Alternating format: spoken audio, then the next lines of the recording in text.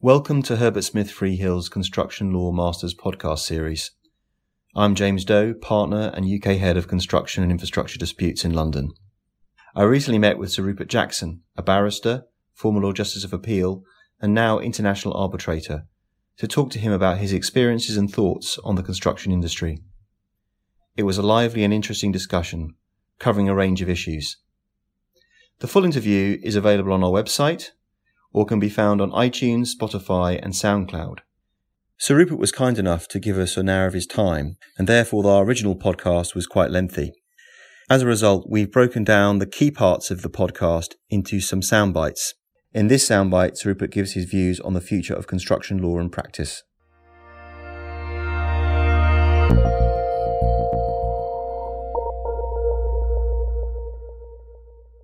I think our listeners would be very interested to hear your outlook, your views on the outlook for the future of construction law and practice.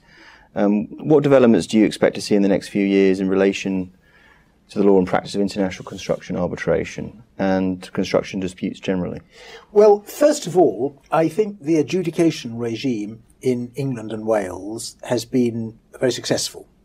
I think that it has led to the satisfactory resolution of many construction disputes at modest costs. I saw many adjudication cases when I was sitting as a judge and when I was at first instance and in the Court of Appeal. So I've got long experience of viewing adjudication from the bench. Also, now that I have returned to private practice, I do sometimes sit as adjudicator. I don't always do it when I'm given the opportunity to do so, but I do from time to time. And so I see adjudication from the perspective of the adjudicator. And I believe it is a system which works very well.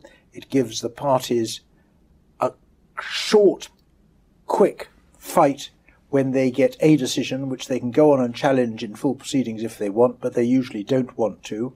And I think overall, the adjudication regime has served the construction industry well.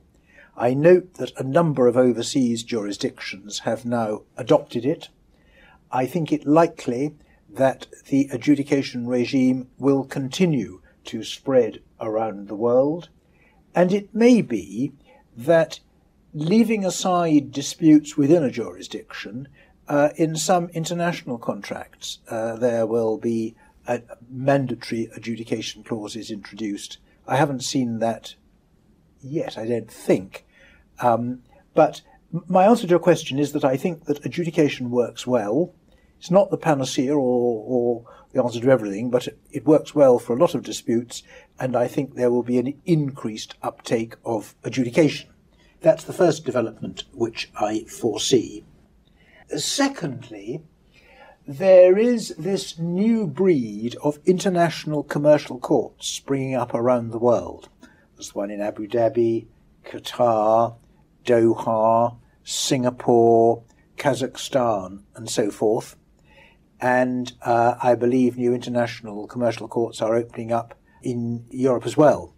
These courts, to the best of my knowledge, all operate in the English language. They usually offer a common law service. I think that these international courts are going to grow in number, and I think their caseload is going to increase. The result will be that parties to international construction disputes will have a choice between international arbitration or litigating in an international commercial court, because these international commercial courts very often have judges from different jurisdictions in the same way that arbitration does. Now, I think that is a good thing. Competition stimulates the raising of standards. And if the international arbitration institutions are competing for work against the international commercial courts, which are popping up here, there, and everywhere, I believe that that competition will raise the standards which everybody offers. So I see that as another development in the future. Thirdly, of course, there is technology. I think there is going to be an increasing use of electronic bundles, paperless arbitrations, and so forth, as the world moves away from the traditional bundles.